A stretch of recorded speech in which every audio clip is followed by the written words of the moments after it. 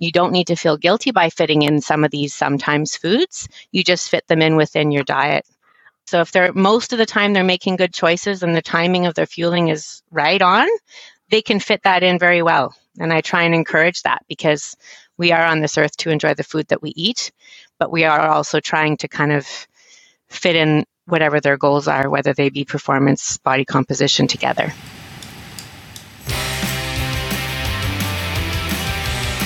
Hello, and welcome to the January 12th, 2024 edition of the TriDoc Podcast. I'm your host, Jeff Sankoff, the TriDoc, an emergency physician, triathlon coach, and multiple Ironman finisher, coming to you from beautiful, sunny Denver, Colorado. In the more than 4 years of putting out this program, I've never done a rebroadcast, which, when I speak to other podcasters, is apparently kind of a big deal. Almost all podcasts will rerun their more popular episodes at some point, but I guess I never got that memo. Well, for the first episode of 2024, I'm going to break that streak and repost an episode that has garnered the most downloads and listens of any of the 135 that I have published. And based on the recent poll that I posted in the private TriDoc Podcast Facebook group, I guess it isn't all that hard to understand why that might be. Nutrition, both for training and racing, and for daily diet, remains one of the more requested topics for coverage, and even after dedicating more than a dozen medical and interview segments to it, I still receive relatively regular questions about this topic.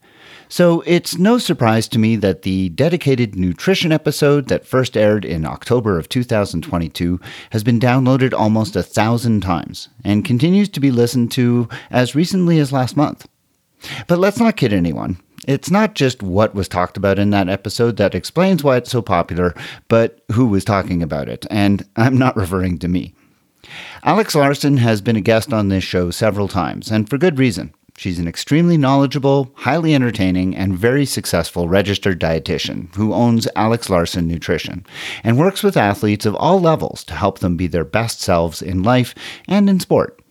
She works tirelessly to overcome many of the myths around nutrition for multisport, and we'll discuss several of them in this very show.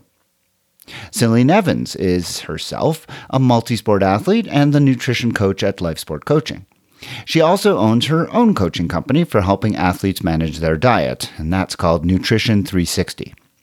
Like Alex, Celine was a guest on this program in her own right and brings with her a wealth of knowledge and expertise, and together they make an excellent pair of guests to tackle a very popular subject that has so much impact on all of us who are working so hard to better ourselves in life and on course.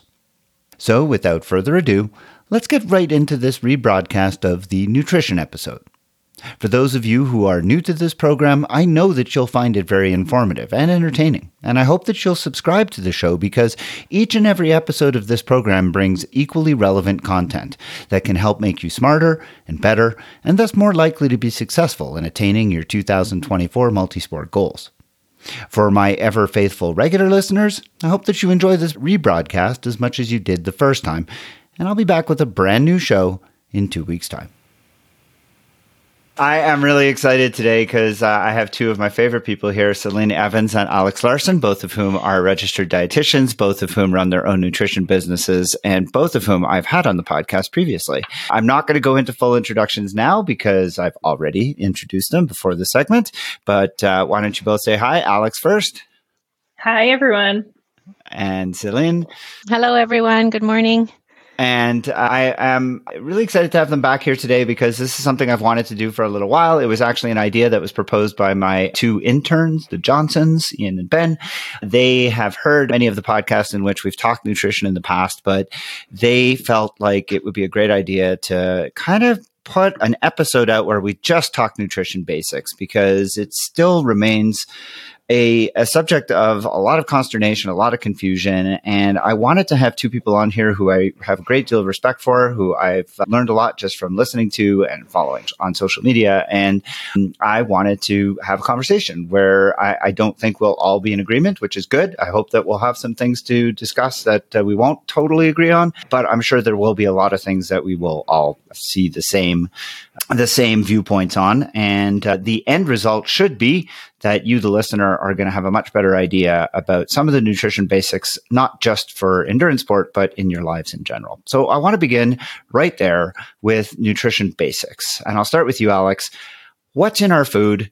Why does it matter? Well, obviously, our food offers us nutrition. I actually talked with my 5-year-old son about this. And so I always like to keep nutrition very simple. So I like to categorize things as what's in our food. Well, let's first look at what's the positives of food. We love to demonize different things, different nutrients. And I'm like, okay, what's the good things that food is offering us? Food is energy. Food is nourishment for us. So we can categorize things in different ways, but first and foremost, I look at things of what is this providing me? Macronutrients and micronutrients. Is there any pros there that it's offering me, and what do I look for? So depending on what it is that for endurance athletes, it's providing us energy. What type of energy? Is it high in fat? Is it high in protein? Is it high in carbs? What do we need that for? So for endurance athletes, I say, okay, look for the protein. That's important for recovery. And look for the carbs, and that's important for performance, and start breaking it down from there and simplifying it. And Celine, we often, Alex refers to things that that we demonize within our food. So what are the types of things in foods that are not necessarily additives? Sometimes things are just found in foods, but what are some of the things in foods we need to worry about? Well, I try and encourage people when they're making choices in their foods to try and limit preservatives and a lot of packaged meals, trying to focus on whole foods and whole ingredients and trying to keep it simple, as Alex said, right? So I really work what I call an athlete plate. So if we're using a lot of the whole foods and eating relatively simply, we're also nourishing the body for what the body needs as an athlete, but you're also nourishing your immune health, right? And making sure that your gut health is good. We're keeping everything regular. Our immunity is working well with the good variety of everything that we're having in our guts.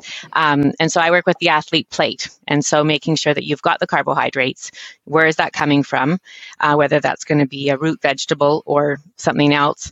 And then your proteins, and then your color and your vegetables to work on the satiety. So when we're looking at things to avoid and things that are demonized, a lot of people are anti-carb. A lot of people are anti-gluten, or, they're trying to follow different fad diets. And then sometimes what's happening is they're limiting and they're losing out on some of the main nutrients that they're also missing out on. And it could be things like calcium, it could be iron, it could be vitamin D. So those are a lot of the main ones that I'm, kind of searching for when I'm looking through athletes' food logs in terms of what they're typically eating, and making sure that they're not low in any of those, because those ultimately help in bone health and performance. So I want to stop there for just a second and ask you both about this, because, fad diets are something I've discussed numerous times. And Alex, you and I talked about keto diet as an example. Actually, Celine, you and I also talked about it. Yeah, yes. Exactly.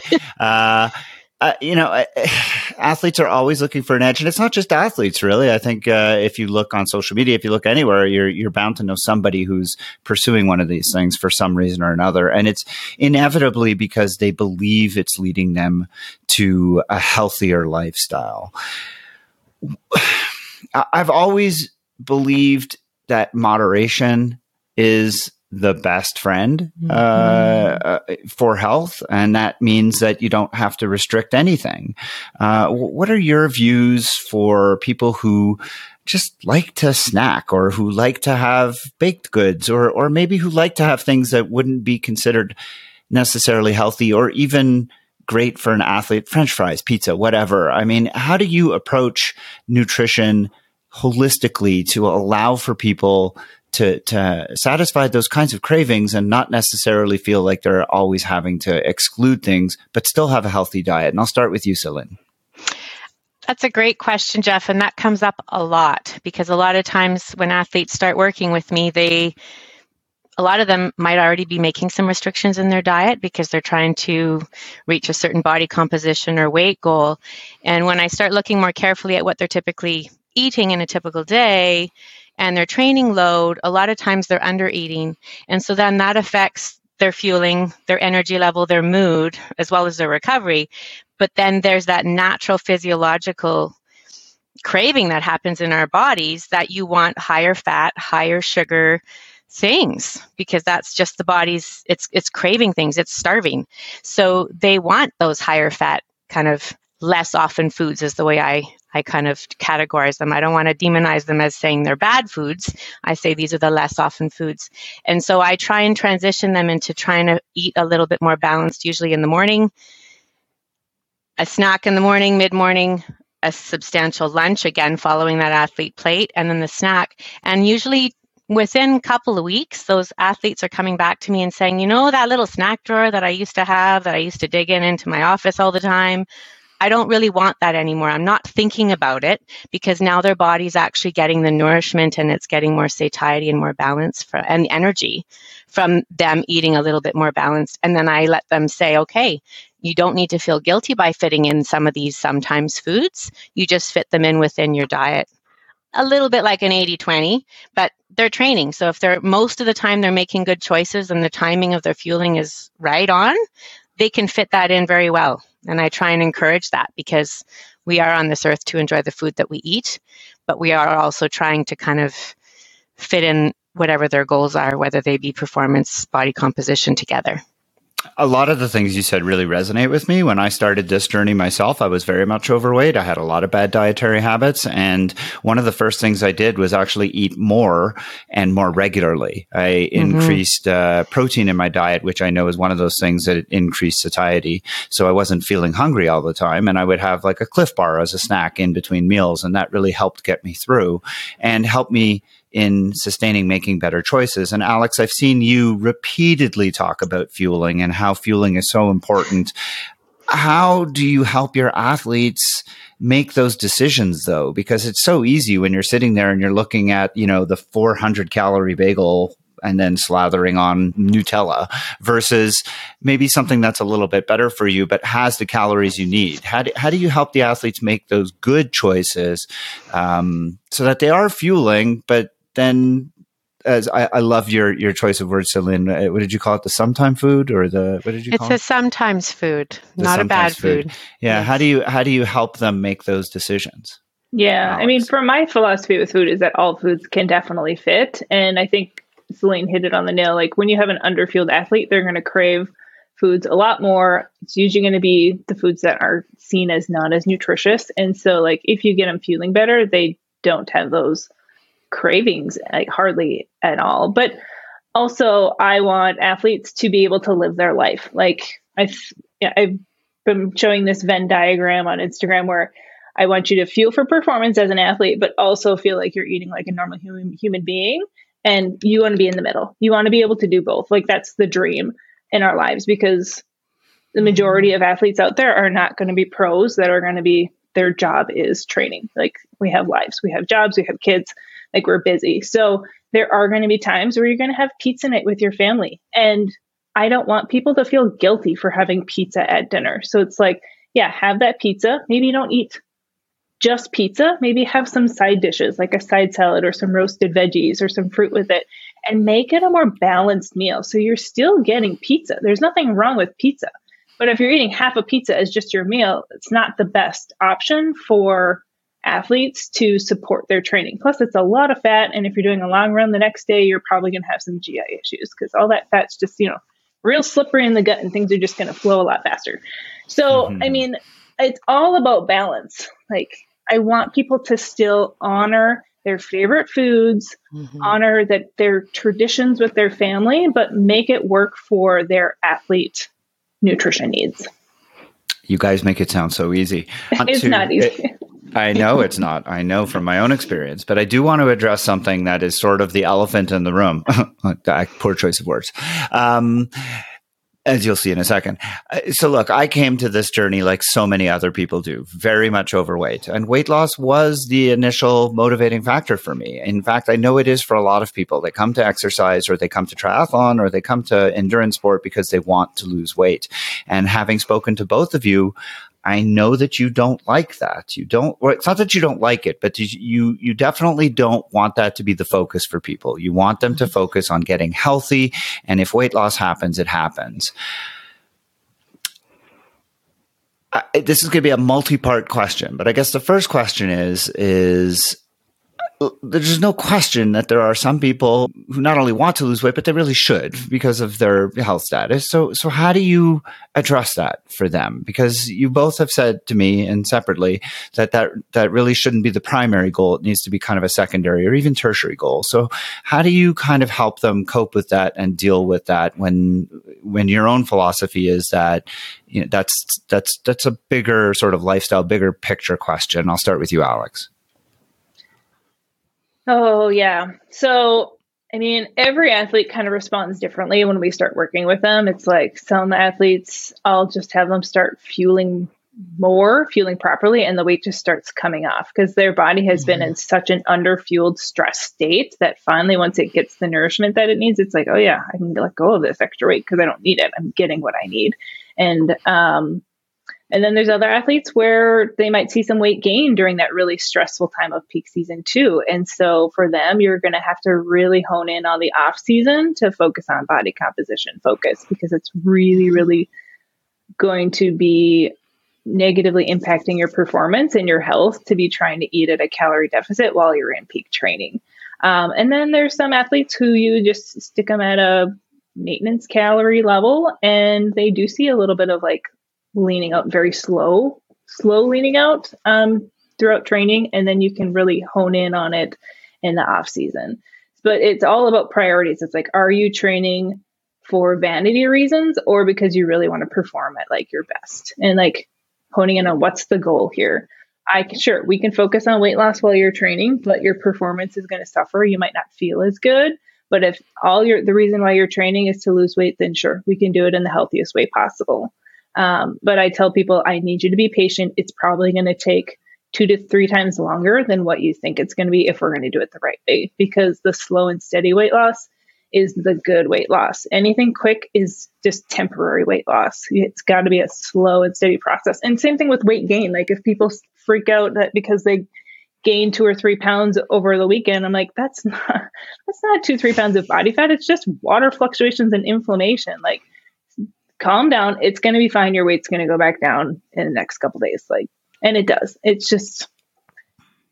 gets to be a mental game too with them of let's stop focusing on the number on the scale and let's focus on how you feel and how you feel in your clothes. And that's the most important thing is your energy levels and like you just feeling good about yourself. So, Celine, you deal with athletes, you deal with people who come to you for nutrition. I mean, if someone comes to you and weight gain is their primary focus, do you focus more on body composition or do you like Alex just sort of try to refocus them on what their goals are or what they think they should be? Yeah. So you're asking if I have someone that comes to me and they want to gain weight. No, lose weight. Or to lose weight. So I focus quite a lot. I agree with everything that Alex was saying in terms of you can make it happen, but I try and make everything happen when it's not in their peak season to try not to affect their performance. And I make it very clear to them that it's better to try and do that. Slow changes. A lot of times, if I've already seen their training log and their food log, and I already can identify whether they might be in low energy availability or they might be putting themselves at risk, I address that right away and I say, yes, we can address this weight loss goal of yours. However, I look at the nutrient adequacy of your diet and all these other things. These are a priority and it will end up being slow weight loss, as Alex was saying, because we want to try and maintain that lean mass. And then a lot of times when I've had an athlete recently come to me and she said, I can do the weight loss. I do that, but I need to learn how to do it properly because she said, I lost all the power on the bike. Right? So she's trying to lose the weight. She did it herself to get faster on the run. And then it affected her power on the bike, which was not what she wanted. So she said, I need you to help me do this the right way. I need you to do this properly. And even now, there's a couple of athletes that can't go to Kona, some pros, because they have some femoral head fractures and stress fractures. And it makes you wonder, the extent of the low energy availability and RES that's happening in both females and males in these endurance sports is way more prevalent than we are aware of. And I have worked with many in the past. And it's something that I try and really kind of reiterate with the athletes that I'm working with if they haven't already had a stress fracture and say, these are the risks and this is why we have to focus on this. When you have women specifically who come to you and say, and look, I think we need to admit there's going to be two different types of people who come to you. There's going to be people who come to you who are beginner athletes who really do need to lose some weight because of their health. And then there's going to be people who come to you who are already good athletes who maybe would like to lose a little bit of weight, but that shouldn't be the priority. So thinking of those two separate scenarios, Alex, someone who comes to you who's a beginner athlete, it's less about performance for them. It's more about losing weight. How do you kind of handle that? Balancing this idea that we have to be careful about relative energy deficiency. Yeah. Well, and I think another standpoint too is like just their frame size and like genetics play a role too. I mean, that's another factor. It's like these women, they've been struggling with their weight their entire lives. It's like, okay, maybe let's just focus on you being the healthiest version of the way your body is meant to be. You know, if they're 5'2" and just a bigger boned person, like they're not going to be, you know, a gangly, endurance athlete, but they can still do successfully these events that they strive to do in the healthiest way possible. So let's have them fueling in a way that they feel best, they're strong, and they feel great start to finish in their races, and they can feel proud of themselves. I mean, that's another factor too. There's so many elements to this discussion, but I think that's important too. It's like also playing into like, what do you need to sacrifice in order to achieve this ideal body type that you have in your head? And there's a lot of body dysmorphia as well. You know, I've got some athletes who I say, okay, we can focus on weight loss, but I need you to first and foremost to work on like your body image for yourself, like, and loving your body the way it is. Cause no matter what size it is, I don't know if you're going to be happy with it. So that's another component to it as well. So, It does answer, Alex. And, you know, I've been amazed at how much body dysmorphia affects men as well. And I'm speaking here from experience. Like, I know when I am peaking for an Ironman, I look in the mirror and I'm like, wow, this is how I want to look all the time. And yet I still find myself going, God, I really wish I could lose another 5 pounds. And why do I look so overweight as I'm like prepping for Kona? This is ridiculous. And it's because I'm comparing myself to the guys who are much smaller than I am, smaller stature, smaller skeletal frame, whatever. And so it's a real thing. It's a real thing. And when I show up in Kona and I'm surrounded by all of those guys, it's going to be significantly worse. So I recognize that as much of it's a problem for me, I recognize it's 10-fold, 100-fold for women. So I very much hear what you're saying. I want to shift the conversation to really something that I think most of the listeners are really waiting to hear, and that is nutrition specifically for training and racing. So, Lynn, when does an athlete need to consider fueling in training? And by that, I mean, you've both alluded to this idea that they need to be fueled to train. But if you're going out for a workout, at what duration of workout does an athlete need to consider incorporating fueling? Well, for my female athletes, I kind of split that up a little, and I try not to let them do any training fasted, just because I want to make sure that they're well fueled. A lot of times when athletes have training, if they're being coached, every single session has a purpose. Right? And so if you already know that you're doing hill repeats, or you already know you're doing something that's high intensity, that main source of fuel is carbohydrates. So we have to give your body the fuel that it wants to perform its best to be able to adapt in that training session. I usually say to make sure that you've had something that's easy to digest before you go. Even if it's early in the morning, like a banana or half a bagel or something, or an English muffin, or even a glass of milk or something, if that's all you can get down. But anything that's duration over an hour, to try and make sure that you're getting that. Because otherwise you have the stores in your liver and your muscle glycogen stores to kind of get you through. Some people like real food. Some people like to use sports food. And then there's also athletes that have gut sensitivities. They're trying to GI issues, they have to watch out for gluten or fructose. So then you kind of look at different products there to try and make sure that they're going to be having a happy gut. But in saying that as well, you want to try and work on the athlete training the gut. I have an athlete now, it's coming long term. He doesn't use anything in any of his training sessions. And so I was like, okay, well, you want to be doing this Ironman, we have these, 2.5, 3 hour bike rides on the weekends. I really need you to try and take something. And at this point, I'm happy with anything. And then we can kind of work from there. So I try and really individualize it to the athlete, meet them where they are, right? And then try and make adjustments that are going to make the biggest impact for them in terms of how they feel. And you try and get them to fuel with anything and they go, oh, wow, that was the best 3-hour ride ever, Yeah, and it's amazing how calories can do that. Exactly. Yeah. And so you want to try and give them something that is, they're going to see the impact and see the positive effect of whatever it is that you've gotten them to do, make it achievable. And then from there, you make adjustments, right? But you really have to meet the athlete where they're at, and then work from there. And Alex, so Celine mentioned 2 to 3 hour workouts. Is there a time in your mind that you say, okay, if your workout is longer than X, I need you to incorporate fueling or nutrition into your workout? Yeah, I mean, if you're gonna if I have to pick a time, I would say probably somewhere between the 70 to 80 minute or more. But it also depends on the intensity. If they're doing a interval workout where it's really high intensity, they're going to be burning through that glycogen really fast. And I'm like, well, you might want to have some carbohydrates in your beverage that are just going to be easy to digest and just going to help you finish those last couple intervals really, really strong.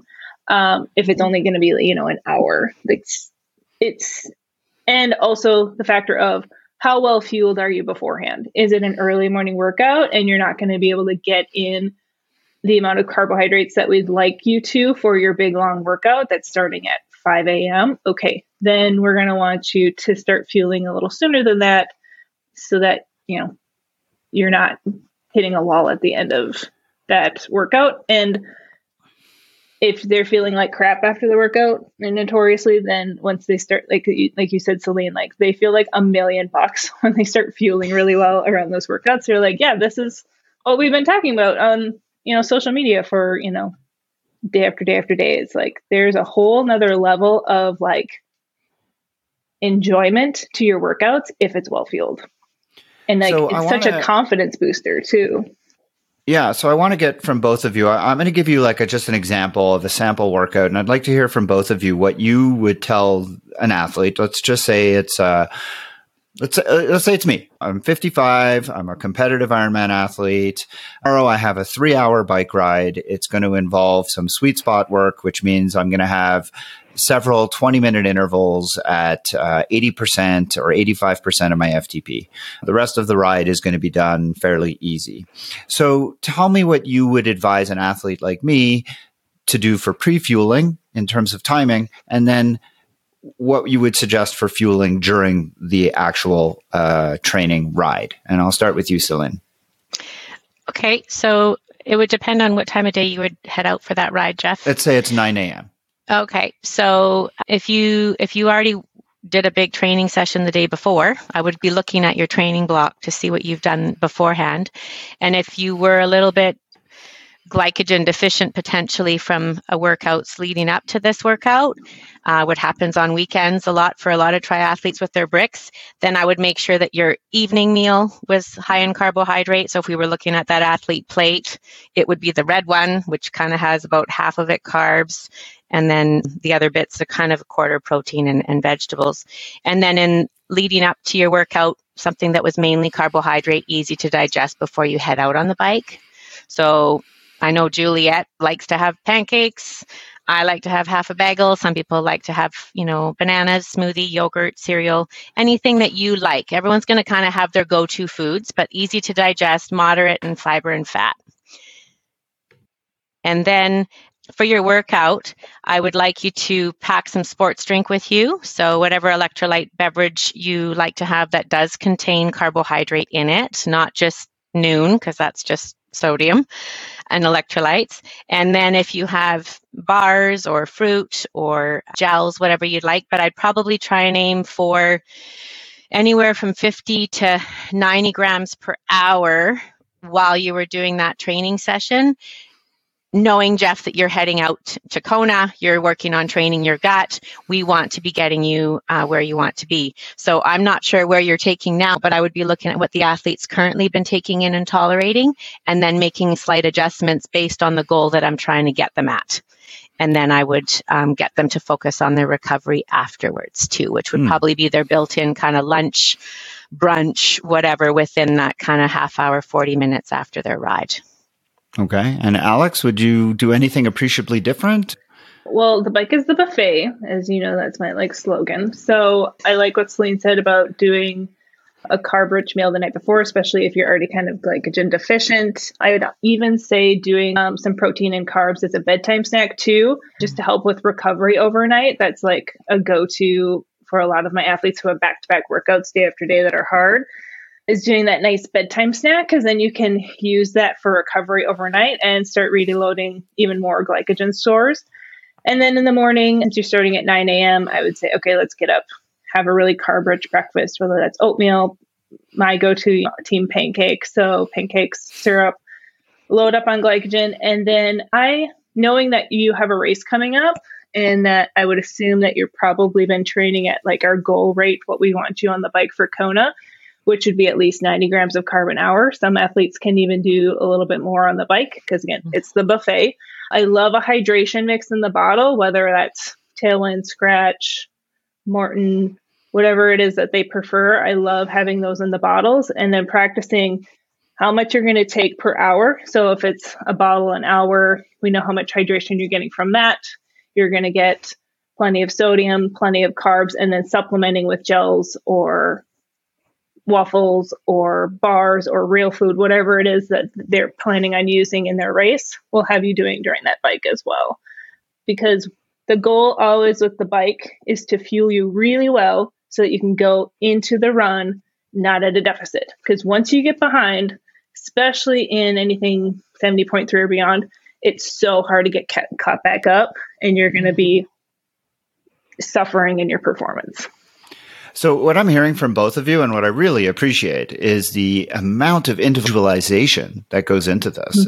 It's really remarkable. It's something that I didn't completely appreciate before this little snippet. I've seen you comment before, Alex, about how people are always saying to you they can't believe that they're paying more for their dietitian or nutritionist than they would for their coach, and that's because it's this involved and this invested. I mean, you're looking over their training and you're looking over their life in general to match the nutrition that they need, not just for their training sessions, but for everything else that's going around it. And I really appreciate that. I can really see how that is so individualized. And so, you mentioned 70.3 and Ironman distances, and I'm guessing that shorter than that, you don't necessarily need a nutrition plan. Is that accurate? I mean, with an Olympic, it's definitely important to have something, but you can get away with it a little bit more. Like with a 70.3 and a full distance, it can make or break your race so easily if you don't have your nutrition dialed in.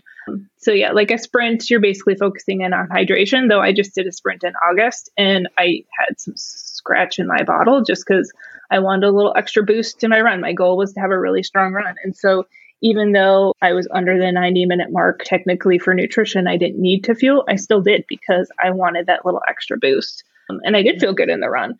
And then with an Olympic, you're going to want to have some fuel in there. But again, you could get by if you do a really good carb load and properly fuel beforehand. But is doing okay enough when you could do better by just doing a little bit of fuel even during those races? Yeah, I guess what I mean is not so much do you need nutrition, but rather do you need this really intensive nutrition plan? Celine? I would say that it's a little bit more loose and more subjective. So I agree with what Alex was saying. However, it's an Olympic distance. If you still want to go and feel really good on that 10K run, you kind of need to plan it. And I agree with Alex. I take sports drink, and sometimes I even take a gel when I do a sprint distance if I want that little boost on the run. No, do I really need it? Probably not, but it helps me feel good and finish strong and feel good. So same kind of thing, cut back on some of the higher fiber stuff a couple of days out before your Olympic if you know you have a sensitive gut. Try and limit some of those things that you already know could be culprits. And and kind of do a little bit more, just work on making sure you're making good food choices leading up to it, right? So no, you don't necessarily need to carb load like you would for a half or a full, but you could still have a pasta dinner or a rice dinner or something with potatoes, or try and make sure that you are still trying to make sure that you're going to maximize that performance. You've trained hard for this event, so you want to do the best that you can and feel the best that you can, no matter what distance it is. And so I try and work with athletes for that. Yeah, there's some athletes that really take that Olympic distance very seriously. They're trying to qualify for, the World Championships, their ITU distance. I mean, that's then yes, when they're that serious, they need a serious nutrition plan. Yeah, that's fair. All right, so let's talk about the plan. You mentioned briefly calories per hour and how you can train up to that, but where do you advise people start thinking about a nutrition plan in terms of how many calories per hour and how that translates to grams per hour of carbohydrate? Because let's face it, that's the fuel that we should be using in triathlon. I'll start with you, Celine. So when an athlete starts working with me, I prefer if they've given themselves several months before their main event or their A race, but sometimes they just kind of parachute in. And so we kind of have to almost work backwards and do the race piece, and then we do the rest of the stuff after. But generally we decide on, we work on the training nutrition. Ideally, in an ideal world, we work on building up their training their gut, knowing what products they're going to use so that I can develop a plan. And then we talk about, okay, 2 to 3 days out before this race, we're going to work on making sure that we're increasing our carbohydrates. We're making sure our electrolytes and hydration is all ideal, and making sure that, where is their race going to be? I've had athletes go to South Africa and they don't have access to a lot of the potentially even the comfort foods that they might want to have, like let alone the sports foods. So we got to plan ahead and say, okay, well, what kind of things do we need to make sure you bring in your bag? Bring extra sports food because you may not know that that's going to be there. And then we design the plan. How long do we think that each discipline is going to take? What time does the race start? What is the weather going to be? So I have a couple of athletes going to Kona. So we've done other Ironman nutrition plans for other races. And I said, well, this one's kind of different. It's a bit hotter. So your coach is going to have you doing these hot bike sessions and run sessions. I need some pre and post weights so that I can recalculate what we want for hourly fluid, hourly sodium, and then kind of checking in to see how your gut's tolerating your carbs per hour, because that sometimes kind of drops a little bit in the intense heat. And then we make the plan. So hourly carbs, it can be anywhere, like Alex was saying, over 90 grams per hour, which ends up being 400 calories. But you have to look at the climate, the duration of their event. Is it a multi-day event, or is it an Ironman? Is it an Ultra 520? Is it a RAM? So I try and tailor it for them to make sure that what discipline are they doing, and then what are they going to be taking in with their foods. So I work out, when they give me numbers, I tend to give them calories per hour, carbs per hour, and the intensity and the competitiveness of the athlete makes a difference as well. So if they're kind of top of their age group going fast, I don't really want them having a ton of higher fat quantum bars. I kind of say you can have maybe one per kind of 1 or 2 hours, but after that, I want you more carby stuff because that's not going to help you go fast. And they kind of go, oh, but I like those. And I said, well, yeah, you can eat it later. And we don't build that too much into the plan. So I explain why. And I see Alex nodding her head with the high fat piece. Why the more bars are on the Ironman course, and looked at the nutrition. I'm like, what? Don't I know. Yeah, I have an athlete who loves them, and I say, well, you can have maximum kind of one every other hour because you're pretty competitive, and I have to limit it. It is great at boosting the calories, right, Alex? Yeah. But it's not the carbs that we want. So I've managed to kind of keep what they like, but still keeping it so that their gut's going to be happy and they're going to have their fuel. And then we work that out. So it's my own fault. It's my own fault. I'm working with two people who individualize everything to a very extreme degree. And then I go ahead and ask a very generic question. So it's impossible to get a generic answer. So I get it. It's my fault. She's spot on. You look at the weather, you look at what their pace is likely going to be. You talk through different situations. Look at Ironman Wisconsin. It was freaking cold and rainy the entire day. So I had to talk with all my athletes. I'm like, okay, you actually might need more calories because you're going to be freezing and using more calories just to stay warm. Like, talking through those things of like, last minute, look at the weather forecast, like, and also, Celine, you mentioned like often athletes like reach out to us, as they're just a few weeks up from their race. Like, please, for the love of God, reach out to us like months in advance, because there's so much prep involved for us to help you have a great race. Like, we want you to trial carb loading at least 3-4 times, because it is not as easy as what you would think to hit your carb number. So it's like, yes, reach out to us in advance, because there are so many other elements that we help with that you wouldn't have even thought of when it comes to dialing in your nutrition for those big races. Well, I again am coming to appreciate the amount of work that's involved and the amount. I mean, I've always thought of nutrition as the fourth discipline, and you are only hammering that home here very nicely. I had all these other questions that I was just going to ask, but they're all generic, so I don't know if I can ask them. But you've kind of answered a couple of them. One of them was things to avoid. So you've both very nicely and eloquently pointed out that fat is not a good one. Yeah, I mean, I will make one exception, though. There's something really special about a peanut butter and jelly sandwich halfway through your bike of an Ironman, because you're out there all day long, and sometimes it's just a morale booster. To have some real food when you're out there and like just sucking down sweet stuff or like maybe a savory gel, but like having a little bit of real food, even though it's high fat. The bike is the buffet. Typically, GI-wise, you can tolerate a lot of stuff. But like that whole mental piece too, and trying to prevent flavor fatigue is a really important factor too. So again, not a generic response, but like just saying there's always exceptions to the rules, because there's many different other components to making sure that you feel good and can successfully implement your nutrition plan that entire race. Yeah, I have people have asked me about the peanut butter sandwich, and I always tell them, if you can tolerate it and if you can eat it, then go for it. I know personally, I just don't feel like eating. Like, I get to 90K and I used to keep stuff in my special needs bag, and I'd look at it and I'd be like, forget it.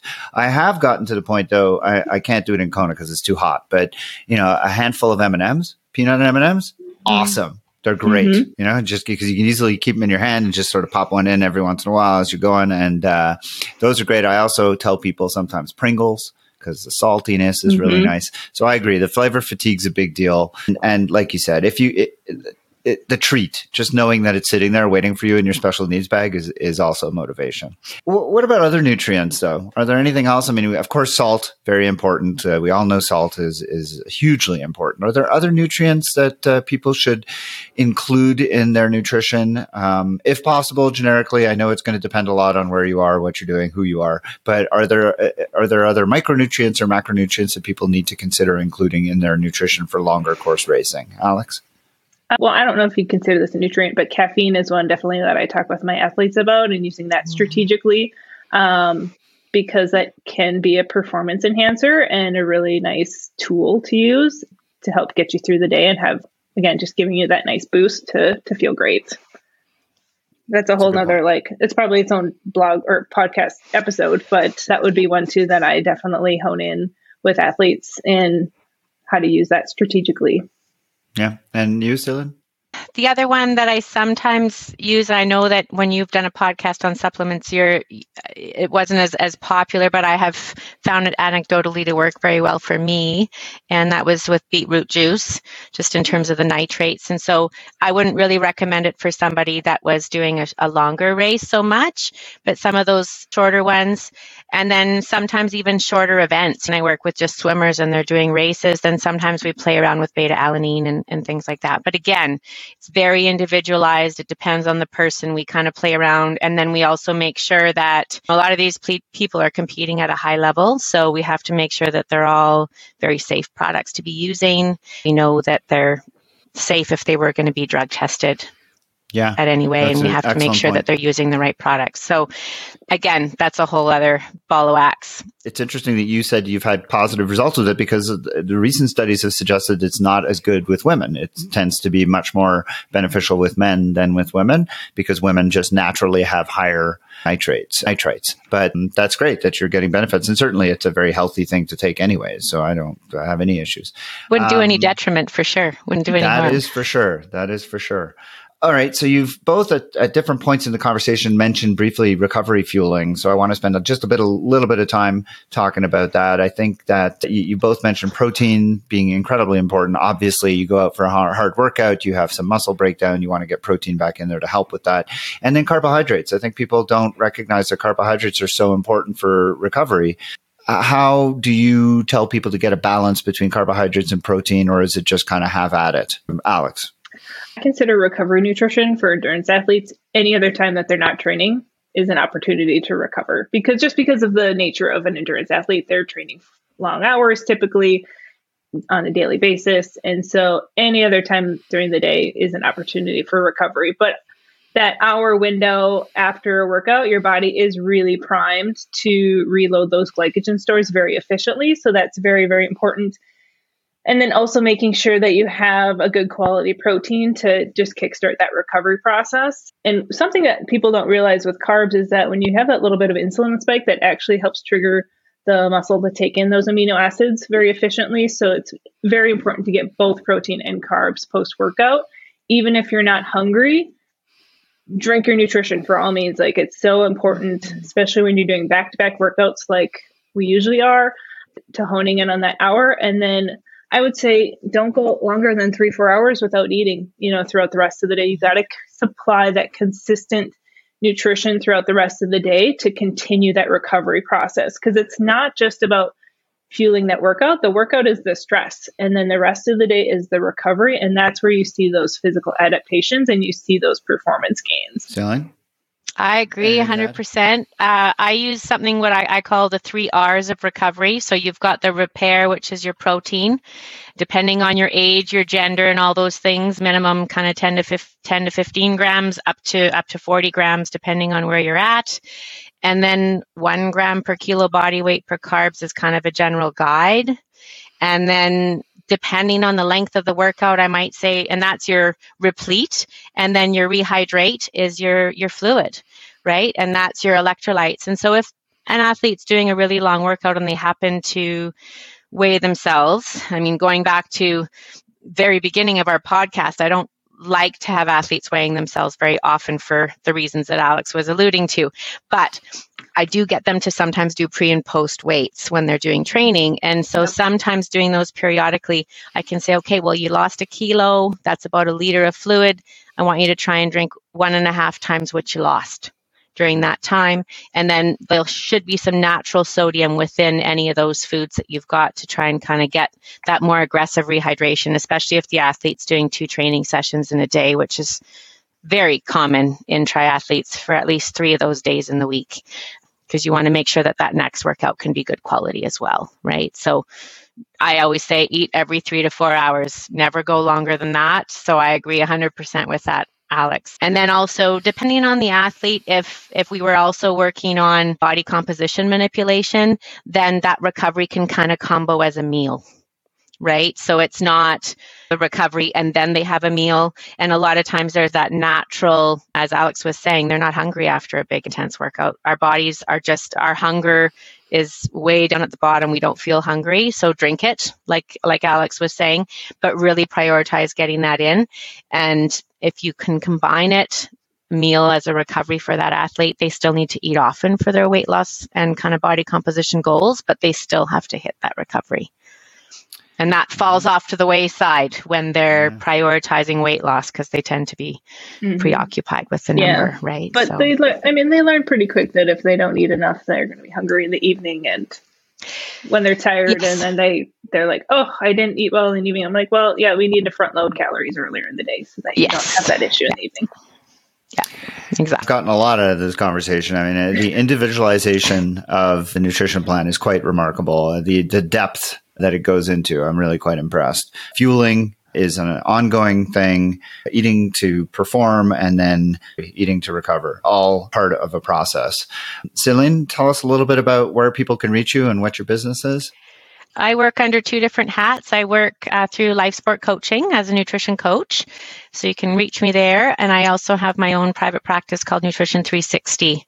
And you can reach me there as well. I'd be happy to help with any of your nutrition race goals. I just had a couple of athletes do the Ultra 520 this past year locally. And that was really neat as a multi-day race.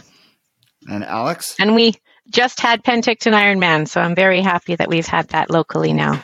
Yes, it's nice to have that back. And Alex, where can people reach you? Tell us about your business. I'm at Alex Larson Nutrition, so I have a lot of originality in my name, like my business name there. But I'm on social media. Instagram is probably where I spend most of my focus.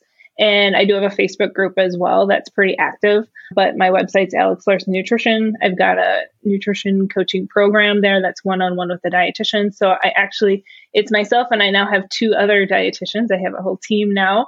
So myself and Hannah, who's on my team, we are both triathletes. So we both done quite a few triathlons in our background. Hannah's done Kona herself. She's a very excellent athlete herself. So triathlon for sure is like our favorite to work with, just because it's our preferred sport. All right. Well, I'll have links to both Celine and Alex's contact info, and I hope that people will have learned a lot from this conversation. I know I have, and that they will reach out to them if they have any questions or are interested in getting connected with their services. Alex, Celine, thank you so much again for being with me today. I really appreciated and enjoyed this conversation, and I know that it won't be the last time I get to speak to you both. Thanks, Jeff. Thanks for having us, Jeff. That was great.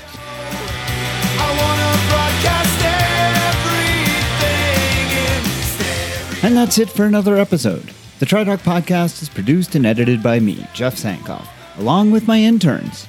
I'm Agent Johnson. This is Special Agent Johnson. Oh, how you doing? No relation. I'm Jeff Sankoff, the TriDoc. I'm in charge here. Not anymore. Those interns are Ian Johnson and Ben Johnson.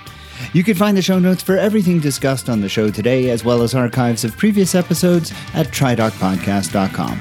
Do you have questions about any of the issues discussed on this episode, or do you have a question that you'd like for me to consider answering on a future episode? Send me an email at tri_doc@icloud.com, or join the private TriDoc Podcast Facebook group on Facebook, and you can submit your questions there. If you're interested in coaching services, please visit tridoccoaching.com or lifesportcoaching.com, where you can find a lot of information about me and the services that I provide. You can also follow me on the TriDoc Podcast Facebook page, TriDoc Coaching on Instagram, and the TriDoc Coaching YouTube channel. If you enjoyed this podcast, I hope that you'll consider leaving me a rating and a review, as well as subscribe to the show wherever you download it. And of course, there's always the option of becoming a supporter of the podcast at patreon.com/TriDoc Podcast. The music heard at the beginning and the end of the show is Radio by Empty Hours and is used with permission. This song and many others like it can be found at ReverbNation.com, where I hope that you'll visit and give small independent bands a chance. The TriDoc Podcast will be back again soon with another medical question for me to answer and another interview with someone in the world of multisport. Until then, remember 1121 and train hard, train healthy.